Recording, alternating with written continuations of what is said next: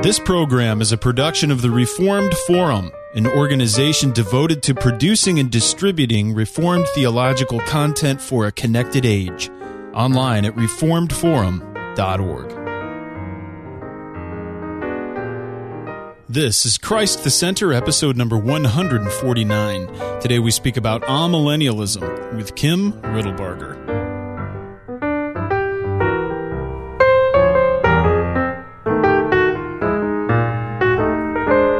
Welcome to Christ the Center, Doctrine for Life, your weekly conversation of Reformed theology. My name is Camden Busey, and this is episode number 149, just one shy of a big milestone. And we are very thankful to welcome back to the program here Jeffrey C. Waddington, who is teacher of the congregation at Calvary Orthodox Presbyterian Church in Ringgoes, New Jersey. Hey, Jeff, it's been a while. Yeah, about 3 months if my memory is it really that right. long? August. The last episode I was on was with Gabe Floor when we discussed the atonement. Oh, the atonement. Well, that was a fun episode, and it's great to have you back. It hasn't been anything but just scheduling issues, in case somebody's wondering why that's Jeff... all it's been.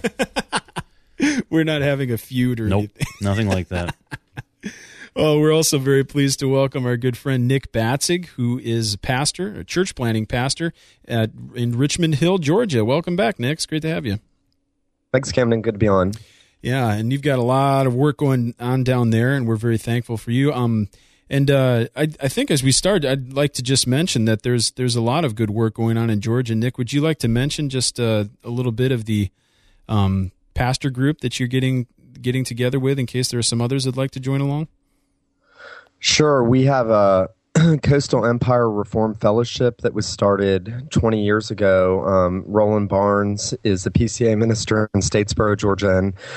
And 25 years ago, there was very little Calvinistic and Reform influence in Georgia. In fact, Southeast Georgia, it was probably just Terry Johnson and Roland Barnes at that time. And so Roland started the Coastal Empire Reform Fellowship, and it's grown. We have as many as 35 men from the Savannah, Brunswick, all over the coast of Georgia come, and we meet once a month, and we have a discussion group, and one of the pastors does a lecture or teaches on some subject. And we have Calvinistic Baptist and Reformed Presbyterian ministers, and it's just really, it really is a great avenue for like-minded men to get together and strengthen one another. And the Lord's bringing a lot of, especially Calvinistic Baptists from Southern Seminary and whatnot to the area. So very thankful to see more solid theology being rooted in the churches down here. So it's exciting. Well, that's down in the Georgia area, and if you're in that area, you can get a hold of Nick. Just email us. I'll forward it along at mail@reformedforum.org.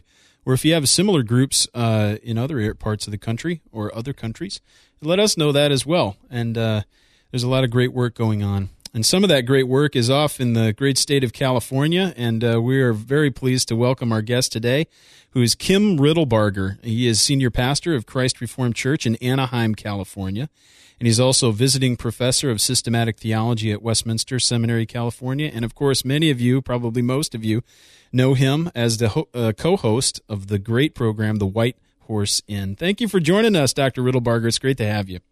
Good to be on with you guys.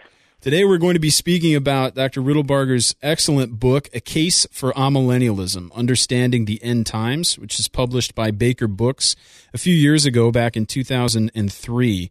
And this has been just a tremendous help to many. It was basically the principal reason why I ended up becoming an amillennialist, and it was very helpful for me just to come to a better understanding of Scripture and how it has unfolded through time and God's progressive plan of revelation. So we are very excited to be speaking about that book today, but I do want to pause for any announcements or news before we actually get into our discussion. Jeff? Just wanted to mention the Festschrift for Dr. Robert Godfrey, president of Westminster Seminary, California, came out. Kim, was that about a month ago? Less than that, a couple of weeks, actually. Oh, is it? Okay. Yeah. I'm losing track of time, I guess. But it's a wonderful publication. Do you have a chapter in that? I do have a chapter in that on the frequency of the Lord's Supper. Yes, I saw that. It's very high quality.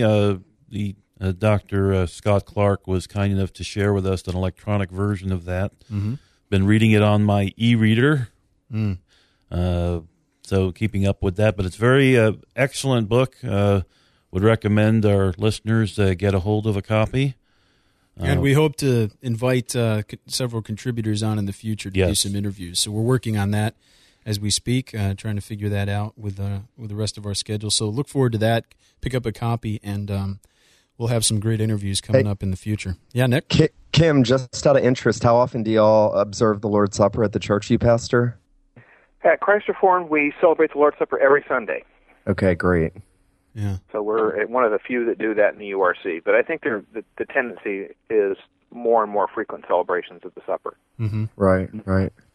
Well, it's a fascinating subject, so I'd encourage reading the contribution there from Dr. Riddlebarger and think about the issue critically. Sometimes we just go along with the flow, and people do it monthly, and that's what we do. But it's good to think about it critically and to think about the scriptural warrant for the different observances and practice. So take a look at that, and you'll be edified as a result. Any other news or announcements? The only other thing I wanted to mention, and this is noted at Feeding on Christ, and that is the recent conference on Reformed theology over in Heidelberg in Germany.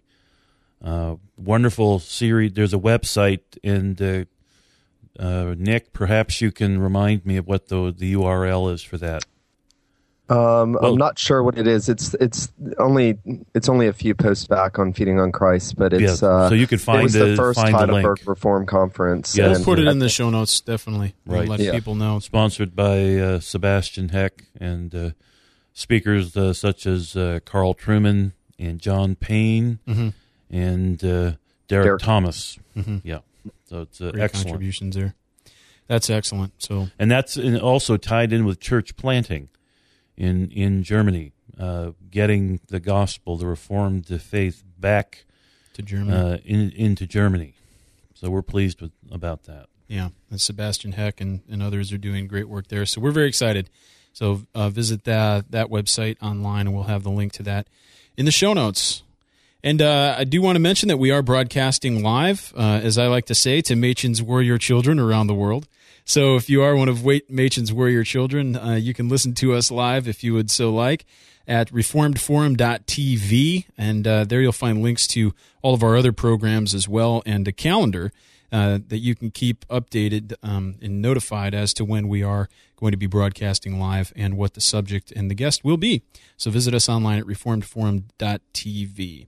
And, of course, especially at this time of year, we could always use your support. So if you visit us online at reformedforum.org, please consider clicking on the Donate Now button and help us out. We do produce and distribute all of these programs free of charge, but it does cost, and so we appreciate and we would very much like for you to help us to continue to do that. So visit us online at reformedforum.org and help us to cover the cost of distributing these programs, and we thank you so much for your support of the Reformed Forum and Christ the Center.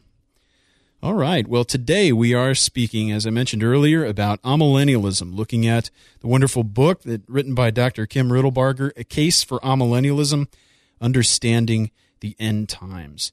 Dr. Riddlebarger, I remember an interview you did on the Bible Answer Man several years ago, maybe back in 2003, and you gave... you told a little story about your path into Reformed theology and your path into amillennialism.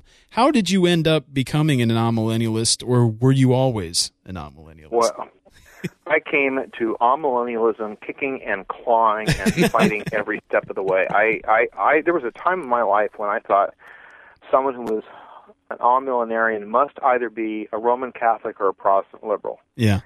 I was raised in dispensationalism. My family owned a Christian bookstore, so I was around evangelical culture and the subculture all the time. And I remember very vividly, in my family, we would watch Howard C. Estep's TV program. Some of you may remember that. He had the first glass chalkboard I ever saw, and he'd write all over it, and it'd be interspersed with stories of wars and combat in the Middle East. Of course, as a teenage kid, and like model airplanes and tanks and army men, and so it really catches your imagination to think, wow, this is all foretold in the Bible. It's a really cool battle. Yeah. So from the time I was a little kid, I was fascinated by the topic. And the first serious theology I read, you'll maybe laugh, but at the time it was serious theology. It was Hal Lindsey's Late Great Planet Earth. Oh, I it's was hugely influential. Yes. Yeah, I was just an early teen. It was kind of the first real book I actually read, and read it from cover to cover and couldn't put it down, and was an avid dispensationalist from then on. Taught Bible studies in my church and place where I worked, and was an ardent defender of the position. And since I owned a Christian bookstore, we had our stuff delivered to us, and one day one of the delivery guys was giving me a bunch of guff about selling Hal Lindsey books.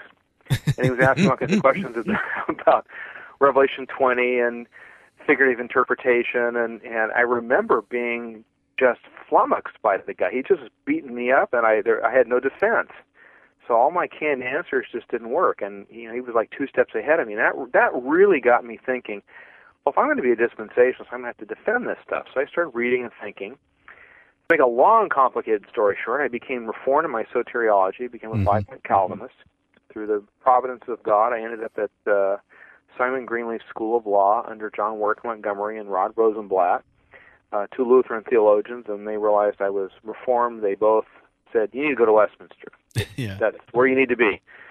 So I commuted from Orange County, California, down to the seminary in Escondido, and Bob Strimple and Dennis Johnson and Bob Godfrey were all very, very kind and gracious to me, but it was reading Gerhardus Voss's Pauline Eschatology and the Two-Age Model, that and Herman Ritterboss just finally pushed me to the brink.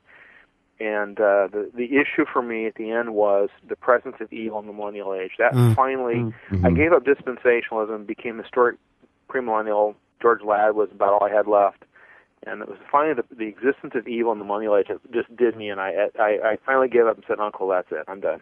There really is a force of that two-age eschatology, and I remember being in dispensational circles myself and trying to wrestle with some of these issues. And I remember hearing a kind of a two-age eschatology defense of amillennialism, and the weight of it just didn't get to me yet.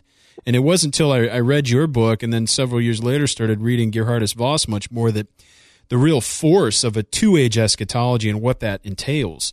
And all of Paul's language, especially Paul's, in his writings about this age and the age to come. It wasn't until much later that I really started to understand how forceful of an argument that was. Yeah, that's similar to my experience. The first time I heard it, I thought, oh, this isn't any big deal. Yeah. And then as you start to look through the passages, you realize, man, this is everywhere, and this is throughout the Gospels. Jesus speaks of this often. Paul does. It's in the book of Hebrews. I mean, it's just every place, and the more you start to look for it, you start finding it everywhere, and then you realize this is the eschatology of the New Testament. The New Testament is non-millenarian. There's no expectation of a golden age on the earth any place. There's a contrast between time and eternity. Yeah. Right. And Voss has that article on Chiliasm in Redemptive History and Biblical Interpretation where it really struck me as a new Christian. I was reading that, and he said, the Bible never speaks of 3 comings of Jesus. And that's essentially what the premillennial position, whatever brand people hold to, they're saying the Bible teaches he comes back 3 times. And that was really impacting to me personally. Well, my argument in response to that was, well, he only comes back twice. He just comes once and doesn't touch the earth. Right. He comes to the clouds, grabs the It's like 2.5 times. 2.5. And that's kind of where you've claimed to be premillennial and dispensationalist because you read the Bible literally. Mm-hmm. And then when you're up against it and you start to have to make these fine distinctions between him returning but not really returning, you realize how you can't make good on your own system. And there's no way you can read the Bible literally as you say you're going to do and take the text seriously. So those are exactly the kinds of issues I ran into, and I finally just gave up. Also, Dr. Poitras brings up an interesting point in his book, Understanding Dispensationalists, about the multiple appearances of the final trumpet. And so it points out the issue at hand when we espouse such a literal hermeneutic, the types of things we can run into when we encounter different genre in Scripture. And I want to kind of, as we're starting off, maybe discuss this beginning at a hermeneutical level, different approaches to prophecy in particular. In your book, you do an excellent job in several chapters treating different approaches to prophecy. How does a Reformed person approach an Old Testament prophecy, and how might that be different from a dispensational approach?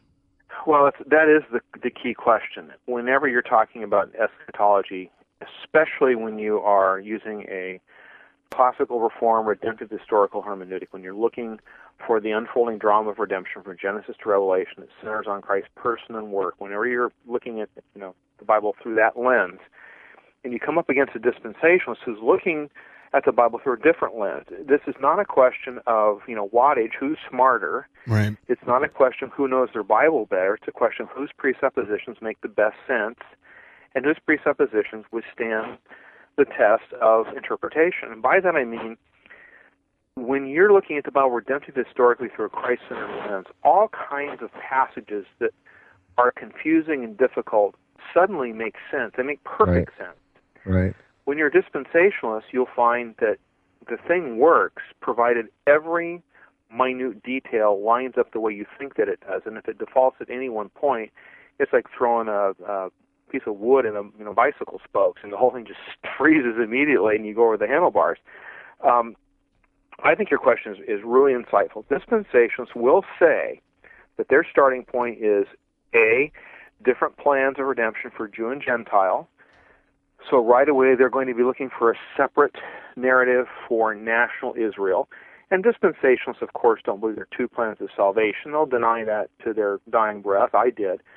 But they really do have two plans of salvation in that God is going to deal with the Gentiles one way, the Jews another way. It might be the same gospel, but the way it comes to them is so different that for all intents and purposes, it is two different plans of salvation. Mm-hmm. Mm-hmm. They also argue that you have to interpret the Bible literally. Now, if you're coming out of a world wherein Protestant liberals are constantly attacking the historical reliability of the Bible, where every National Geographic special has some idiocy from the Gospel of Judas or some other thing that attacks the authority of Scripture, that plays very well to a Bible-believing Christian. We take the Bible literally, we interpret it literally, we take it seriously, and that is the dispensationalist big attraction. It's commendable. And God bless, really is. And God bless them for defending the authority of Scripture. The problem with that is, when you're using a Christ-centered hermeneutic, you don't start with Genesis 12 and look at the promise God made to Abraham and then insist that that reading of the promise overrides everything that comes subsequent to that. So, for example, the land promise in Genesis 12, and it's repeated throughout 15, 18, 22, on and on and on. When that land promise is repeated, dispensations say, see, that must mean Israel means Israel, and that God is going to save Israel again to fulfill the land promise at the end of the age. Whereas I would look at that and I would say, how do Jesus and the apostles look at the land promise? How do Jesus and the apostles look at the Abrahamic covenant?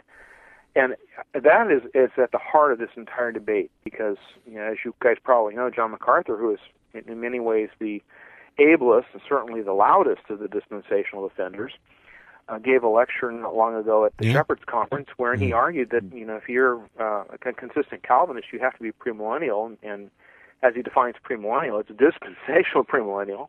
Mm-hmm. Because you guys believe God elects Israel and then rejects Israel, therefore you're not consistently reformed. Well, it's because of his hermeneutic that has to take these things literally, and he can't understand that Jesus and the apostles show us that there are two covenants: a covenant of works, a covenant of grace, and that whole reform narrative. So this really is a hermeneutics question.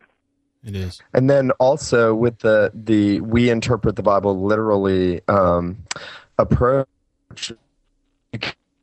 with that, because when they come to the book of Revelation, or for that matter, Song of Solomon, you come to books with symbols, and everybody else will interpret a symbol. And so then literal is earthly rather than spiritual and Christological. It automatically becomes, what does this symbol mean? So it's not, well, we take this literally. I mean, nobody thinks the woman in the song is actually a door made out of cedar.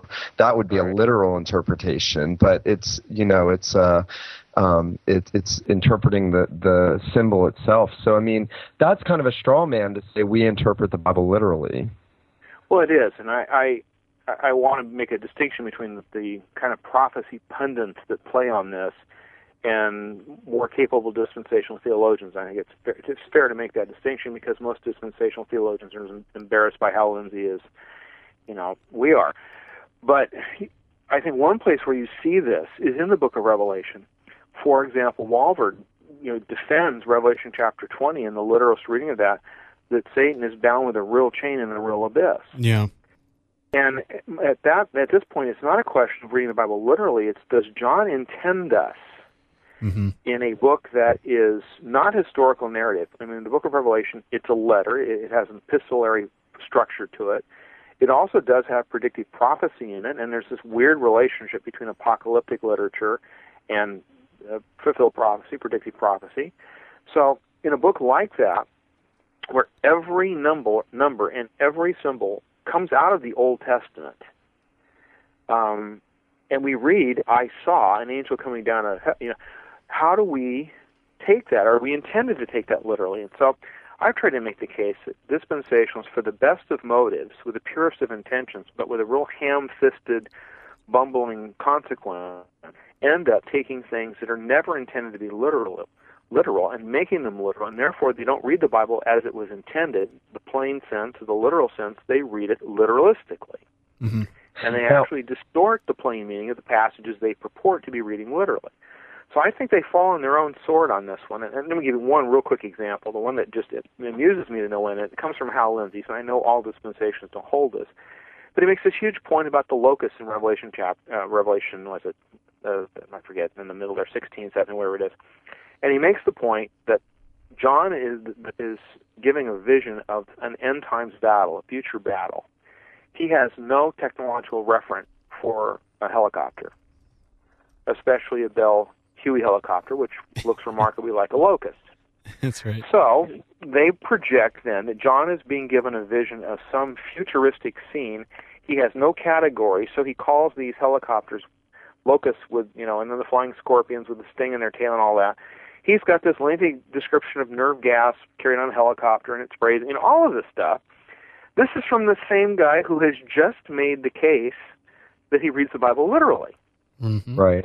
So I think this just has to be held out to them. Look, our challenge to you as dispensationalists, fine, your hermeneutic is you read the Bible literally. Now make good on it. Yeah. And you can't.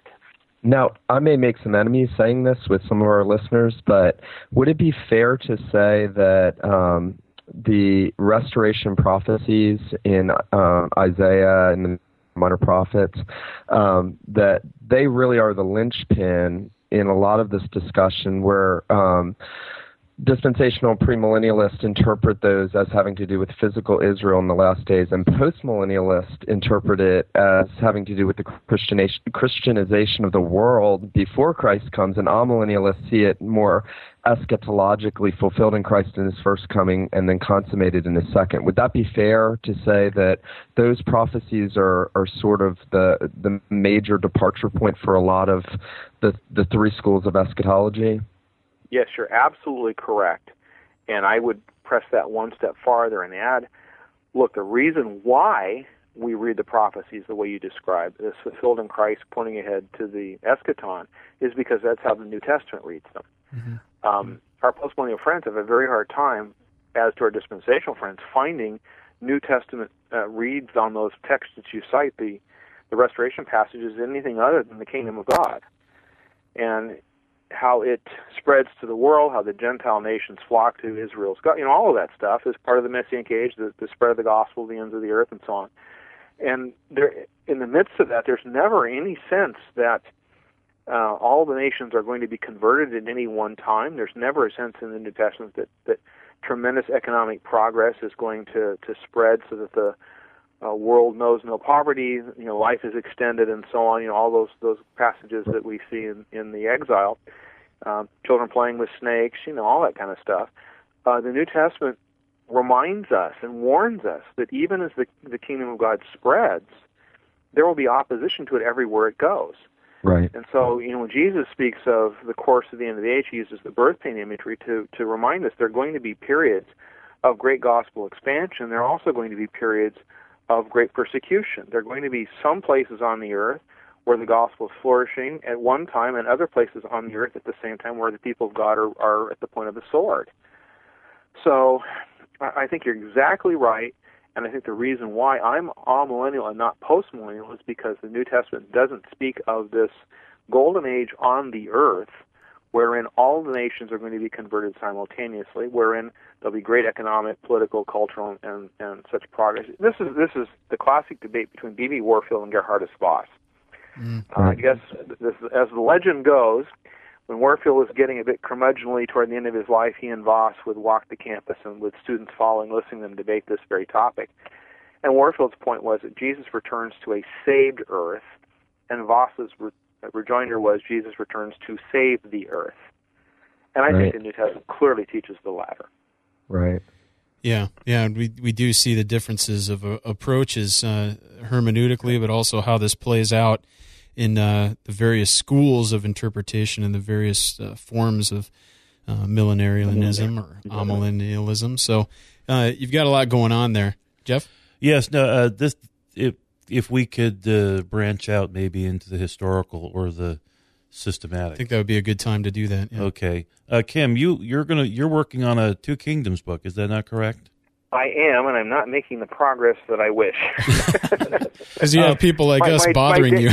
That's no, right. my day job keeps getting in the way. People keep dying and needing to be married. It's just so. Well, it seems to me that the Two Kingdoms doctrine requires the amillennial eschatology. I think you're absolutely correct. I think the reason why a lot of people who defend the two-age model, who defend kind of the classical Reformed amillennial, are also folks who tend towards two kingdoms, and you're absolutely correct that notice the hermeneutic is pretty much the same. Well, the transformationalist viewpoint would seem to require some sort of postmillennial view. Would that not be correct as well? Well, interesting you raise that, because there are some, especially in the theonomic side, more Presbyterian circles, who would require or at least head in the direction of some sort of postmillennialism. But on the Dutch Reformed side, the Neo-Kuyperians and Neo-Calvinists, who are very much in the transformation culture, tend to be amillennial. And so as I see one of the problems arising, it's from their understanding of the kingdom of God. There's a sense here in which the kingdom of God is defined as the rule of God. Christ comes and brings the kingdom of God. Therefore, the kingdom of God is the rule of God over everything, including all elements of life and so on. So it's the church's mission to seek the transformation of culture, because that is how the kingdom of God advances, or at least one of the consequences of the advance of the kingdom. And I think the whole discussion of eschatology drives us to see the kingdom of God in a much narrower sense. The kingdom of God is God breaking into history to redeem his people. And so I see the kingdom of God in a much narrower focus as tied to God bringing salvation to his people, that manifests itself in the local church with the preaching of the word and the administration of the sacraments, the exercise of discipline, the care of the members of the congregation through mercy, the diaconate, and so on. And so I see the kingdom of God as being tied pretty closely to the church and its mission, a redemptive mission, and I am really a bit nervous to spread the kingdom into such things as education, and as one Reform writer puts it, it has to do with golf clubs and Christian scientists making glassware in a Christian way. I think that's a real misunderstanding of the kingdom of God in the New Testament. Do you find, historically speaking, would you think that it has been true that people tend to choose a millennial position for pragmatic reasons, based on things that they can get out of it? For instance, this transformational bent. Perhaps they want to justify certain actions or certain church structures or endeavors by espousing a postmillennial view, or do you think it's been primarily hermeneutically driven, or neither? Well, I'm going to say neither, and I'll give you a surprising answer. I think most people pretty much accept the millennial view of the group that converted them. Yeah. So if you grew up in the Dutch Reformed Church, you're just amillennial because Dutch Reformed people are amillennial. You never really think about it. As a matter of fact, I have very little interest in my work among my own brethren and sistren because, you're amillennial, you're Christian. Right. It's just, I think dispensationalists grow up For example, I hear Calvary Chapel's a big thing. I think Chuck Smith taught a whole generation of people that basically kind of a Foursquare gospel added dispensationalism, and I think people just uncritically accept that.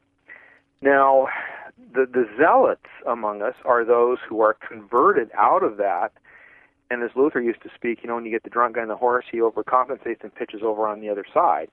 Right. I think, for example, the rise of preterism and partial preterism is a reaction to the nuttiness of Bible prophecy pundits who keep making predictions that don't come to pass. Yeah, I'd agree with you there. As is theonomy to dispensationalism. A lot of dispensationalists became theonomists because they just kept swinging the other way. Well, yeah, if you're a dispensationalist, you can't quote the Old Testament when any ethical issue comes up because it's for a different dispensation.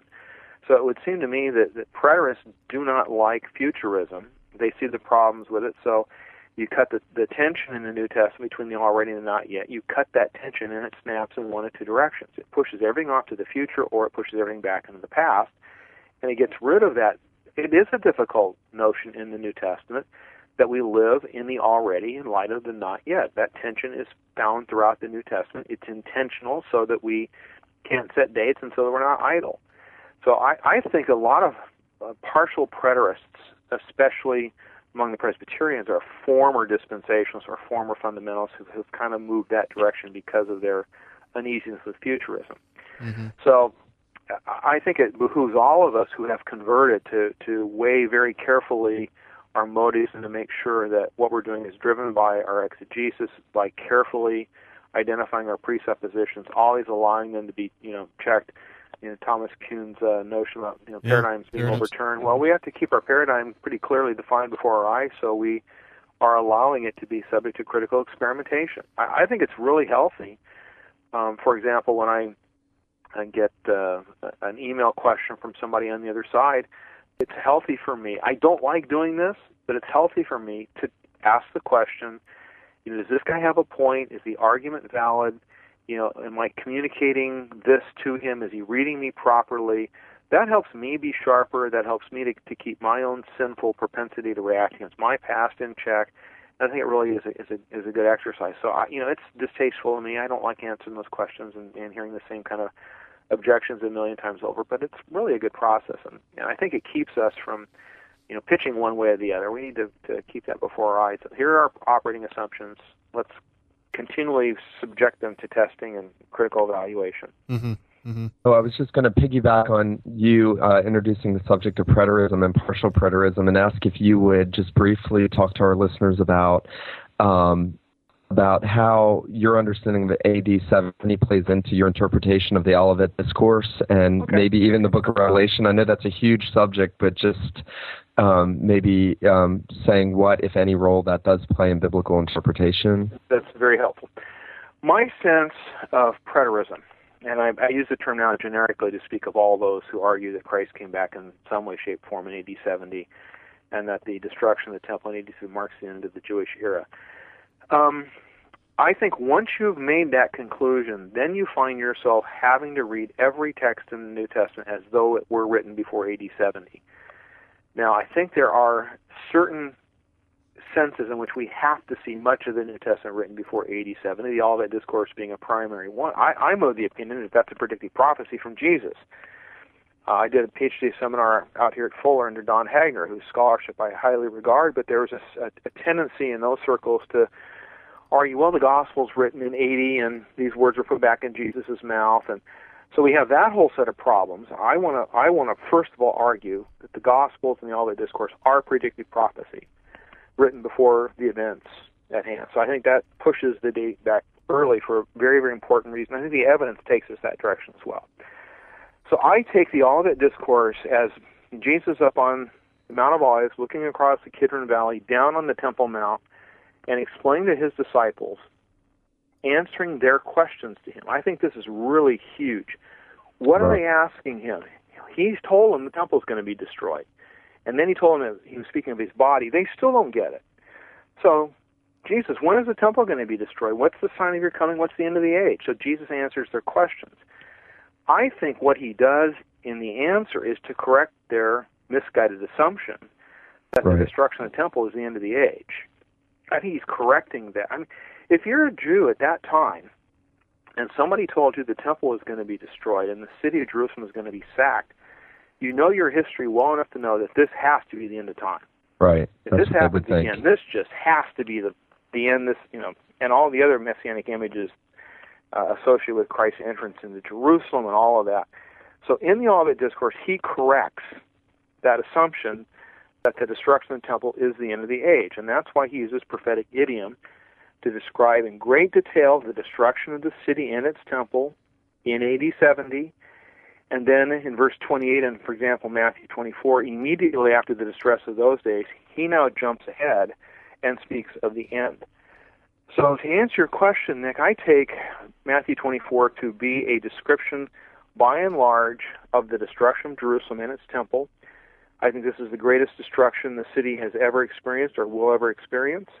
I think it's the great tragedy of all of redemptive history that God's people are once again cast from the land, sent out into the nations, that the temple upon which so much righted had become an obstacle to faith, that they were trusting in having this building and animal sacrifice, not looking forward to the righteousness that comes by faith, all of that. So to answer your question in terms of contemporary debate, I think the Olivet Discourse is largely about the destruction of Jerusalem and its temple, when Jesus then leaps forward to the end of the age. And I think you make sense of the sign language. Right. There are signs in Matthew 24 especially to the disciples, this is going to happen to you. There are signs that characterize the entire interadvental period, wars, rumors of wars, earthquakes, famine, so on. And then there are signs of the end immediately when the heavens are dark and the moon doesn't give its lights, lightning flashes from east to west, so shall it be in the coming of the Son of Man. Right. That's not a local coming, that's a universal coming. Right. So I'm a bit amused because my futurist friends, my former dispensational friends, all call me a preterist, and preterists all call me a futurist. So well, that brings up, has successfully confused all of them. Well, that brings up an interesting point on taxonomy here when we start to categorize different positions, and there still is a breadth of understanding even within the larger category of amillennialism. We think of people like Anthony Hoekema, who some have called an earthy amillennial. You end up with an amillennialism that is a little more palatable for a former dispensationalist. You end up with other people that like to call themselves postmillennial, but they call themselves pessimistic postmillennialists. You might end up with like a Keith Matheson there or some other people where the ordering of events is very similar to amillennialism, but still they want to call themselves postmillennial. What do you make of the taxonomy here, and how do we go about engaging with others as we have some disagreements of terms? Well, I think you raised another really interesting question. This is an in-house reform question, and I think it's one that we don't often talk about often enough. If you're going to go back and look at Gerhardus Voss's essay on millennialism written for the Old International Standard Bible Encyclopedia, if memory doesn't fail me, he speaks of premillennial and postmillennial Christians. Mm-hmm. Nobody knows when the term amillennial was coined, and some think it actually comes from Abraham Kuyper, at least Oswald Alice. So he's to blame. So he's to blame. As many people are unhappy with the term. All that is to say, all amillenarians are postmillennial. That's right. The way we structure eschatology is we think the millennial age occurs before Christ comes back. Therefore, all millenarians structurally are postmillennial. The difference of opinion is about the nature, duration, and character of the millennial age. Yeah. So if you read A Case for Amillennialism pretty carefully, you get my intention. I wrote that book specifically for those kind of John MacArthur followers who listen to White Horse Inn and who start to become, embrace the Reformed Lutheran view of justification, who start to kind of think about two kingdoms, who start to kind of think about some of the classical categories, and then say, well, I can't make the move because I'm premillennial. So I wrote the book for those people. Yes. And I say that because I don't think there's that huge a fight between certain forms of postmillennialism, like that Keith Matheson defends, like that of Charles Hodge or even Warfield. I don't think the differences are huge between those folks and myself on the millennial question. No, I don't either. It's a question of when does the millennium begin, what's associated with it, how long does it last. I mean, Warfield lays basically an amillennial egg, even though he's post-millennial. He self-consciously says, look, I'm with Kuyper on this. I'm against Kuyper on this. I'm post-millennial. But his proteges are all amillennial because his exegesis of all the critical passages tends toward amillennial. So I think the differences are pretty small. Throw theonomy in there, however, and they get the difference of opinion becomes much greater, and it's because of your understanding of the nature and character of the millennial age. Right. Or now you don't necessarily find the theonomy in terms of all the ethical implications that come along with it, but you do find some radical forms of neo-Calvinism and, as Jeff mentioned earlier, some transformationalist things that tend toward a post-millennial position for pragmatic reasons. Well, and I blame a lot of this on Greg Bahnsen. That essay where he wrote the prima facie case for postmillennialism, and he makes the point this all comes down to pessimistic all-millenarians versus optimistic post-millenarians. Right. Well, Yeah. you don't do eschatology by pathos, you know? Yeah. Right. I'm very optimistic about the spread of the kingdom of God. I'm just really pessimistic about human government. Yeah. I think John calls it the beast. That's great. It is almost a rhetorical device because you end up in some of the lectures he gave on it. It's, don't you think that God could do these things by His Spirit? And it's an unfortunate way to try to get people onto your side in that case. Well, it plays well in America with former dispensationalists, but try that in the third world with Chinese Christians or with Christians who face real persecution, and then it just doesn't work. So I think we've got to chuck the optimistic, pessimistic things and have a realistic debate about this without the coinage. Yeah. I had through seminary a number of postmillennial friends who used to say, well, we have a triumphant eschatology and you have a defeatist eschatology. And so I started searching the scriptures, and really one of the only times that Paul ever uses the word triumph is in 2 Corinthians 2, where he says, thanks be to God who always leads us in triumph, life to life to some, death to death to others. So that's a straw man argument to say it's only triumphant if the world is Christianized, because we believe Christ triumphed at the cross and that the gospel is always triumphing, whether people are being saved or perishing. So, well, that's exactly right. Like I say, I want to reiterate, I'm very optimistic about the spread of the kingdom of God and the missionary endeavors of the church, evangelism into our own communities and the ends of the earth. I think Jesus is very clear that the gospel is going to spread to the ends of the earth. Yeah. But I don't think that necessarily translates into all the nations becoming Christian in the general cultural sense.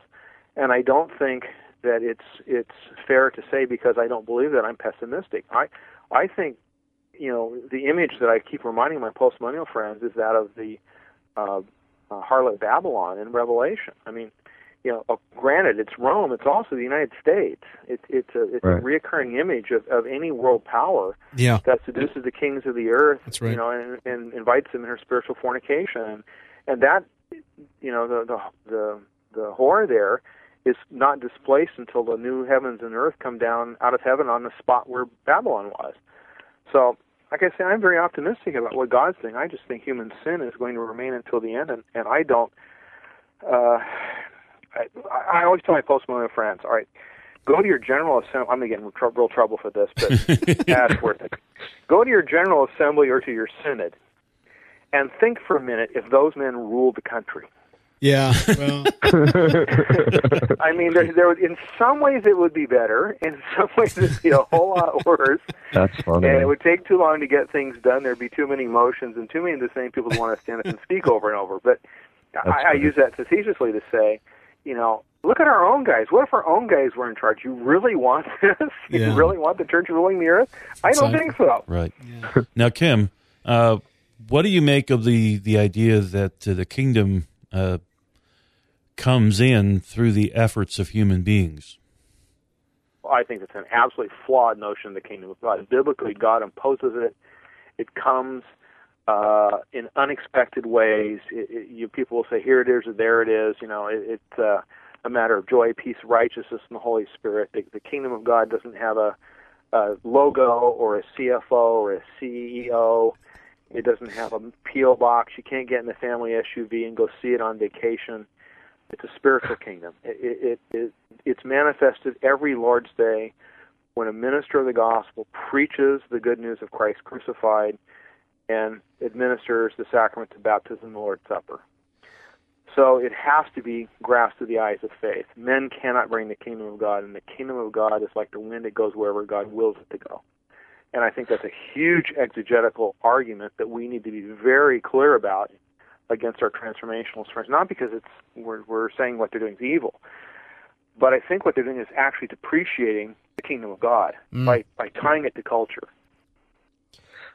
Kim, can I jump us ahead, since we don't have a whole lot of time, to talk with you about Christ's victory over Satan and how that plays into eschatology? Because that seems to me, at least when I came to Amillennialism probably about 10 years ago, that seemed like a pretty major thing. You know, the whole Revelation 20 speaking about Satan being bound, and Colossians speaking about him disarming principalities and powers. And can you talk to our listeners a bit about how Christ's victory over Satan plays into eschatology?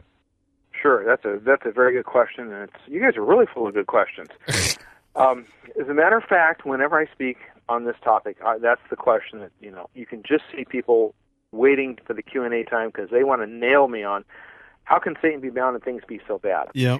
Well, again, you look at the passage. What does the passage say about Satan being bound? It says he can no longer deceive the nations. Mm-hmm. It's qualified. Now, that doesn't mean he's inactive. That doesn't mean he's not a roaring lion looking for whom he may devour. It doesn't mean that he can't wage war on the church. It means that he cannot organize the nations against the gospel. Now, Old Testament history takes me back to the book of Daniel and those four great empires, where those empires, as geopolitical realities, did oppose the kingdom of God directly with the sword and with the purse, with the might of men and of nations. And you think of the four empires that Daniel sees in his vision, finally crushed by Christ. So I think that's the point of reference. So all of it is to say, it is the preaching of the gospel that frustrates Satan's ability to organize the nations against the gospel. And I do think Revelation 20, if I read it aright, tells me that at some point in the future, shortly before the end, God is going to cease his restraint of Satan for a short season, that Satan is going to be able to organize a concerted effort against the people of God. The Old Testament background for this is pretty clear. People like Pharaoh and Nebuchadnezzar and others, that use the sword and oppression against the Israelites. Well, that's kind of the imagery that comes up again. I see the church being persecuted mightily. I see the people of God, unless the Lord cuts short today, who's going to survive? And in the midst of that, the Lord returns. So I take the view that Satan being bound is limited to his ability to deceive and organize the nations and so on, to the point that the gospel is what restrains him, is ultimately the case I'd make. And I think there's an interesting read on the man of sin passage in 2 Thessalonians. I've also written on that topic pretty extensively as well. Certainly. That the man of sin is revealed to be destroyed. That there's a sense here in which this is the final kind of stanza here, the final strophe in history, when this man appears on the scene, probably some sort of geopolitical figure tied to, it's my personal opinion, I think the text points us in this direction, that this is state-sponsored heresy of some sort. The picture would be emperor worship of Nero and the Caesars, the men who take to themselves divine prerogatives. They claim for themselves things that rightly belong to God. And when Christians say, you can't do that, they get really angry and they hate God's people for calling them out on that. So when this individual is revealed, he's revealed for the purpose of being destroyed. So I see this as occurring right before the time of the end. I see this in conjunction with, say, the conversion of Israel. That's a very controversial point. So I think there are some signs of the end, and I think one of those is the release of Satan from the abyss, his ability to organize geopolitical forces against the church. And, it could be Islam. A lot of our guys state-sponsored heresy there, have identified this as Islam. Others, you can see this being a secular state where no religion was allowed. You could see the nations of the West saying, we've had it with a religious war. You can't be religious anymore. There are just all kinds of things like that. So it's foolish for us to guess. And Gerhardus Voss, bless his heart, says, with a lot of these passages, the best interpreter is going to be their fulfillment. That's and true. I think we kind of have to leave some of it at that. Right. Kim, I'd just like to ask one more. Almost everybody in my church comes from premillennial backgrounds. I know that that was kind of the prevailing eschatology in America the last 100 years. And the one, and I know you know this, but the big stumbling point is the whole left behind. Jesus explicitly says, one will be taken, one will be left. And the disciples say, "Where, Lord?" And he says, "Wherever the carcass is there, the eagles will be gathered." Could you just tell our listeners how you understand our Lord's teaching there about what is he teaching about when he says one will be taken, one will be left, and where they're taken and left? Well, our dispensational friends want to tie that to the rapture, which occurs 7 years before Christ physically returns to earth. And I think I go at this a couple of ways. One is to say, should those events occur at a secret rapture, then you have a real problem, because when that occurs, the trumpet sounds. And the trumpet in 1 Thessalonians 4, with the trumpet, the voice of God, and the shout. So are we really to believe, Mr. Dispensationalist, on your hermeneutic, where we interpret the Bible literally, that nobody's going to hear the trumpet of God, the command, and the voice of the archangel? There'd be like a dog whistle. Yeah, my friend Ken Jones uses the dog whistle imagery, but I think it's just hilarious. So part of that is, on your own terms, you can't make sense of that passage. We can make sense of that passage because when Christ comes back, there are going to be the separation of the wheat and the tare, the sheep and the goats, the elect and the reprobate. And that's exactly what's going on in those passages. We find it in Matthew and Luke as well. Right. So I think, there is a moment in time coming where our Lord returns, and some are taken, and the ones left behind, maybe the ones left behind for judgment. Who knows? Right, and wherever the carcass is, they're left to the place of the dead. Yeah. They're left to the place of judgment and death. And just like the men in Noah's day, Noah and his family were taken, and they were left for judgment. Right, and that seems to fit with Revelation 19 and the birds feasting on carcasses and so on. So. Right. Well, this has been a very insightful discussion. We thank you so much, Dr. Riddlebarger, for joining us and for opening up the subject of amillennialism. We hope this has been very useful to the people listening. So thank you so much for joining us today. Well, I'm very glad to do it and always enjoy it. Yeah, I would like to point people to several different resources online. Of course, Kim Riddlebarger blogs at kimriddlebarger.squarespace.com. And you can visit his church online at christreformed.org. That's Christ Reformed Church in Anaheim, California. And, of course, you can visit whitehorseinn.org as well, find out information about all of their wonderful broadcasts and where you can listen to them, either their podcast or on a local radio station around the country, around the world, indeed. And I will put some links to further resources in the show notes as well.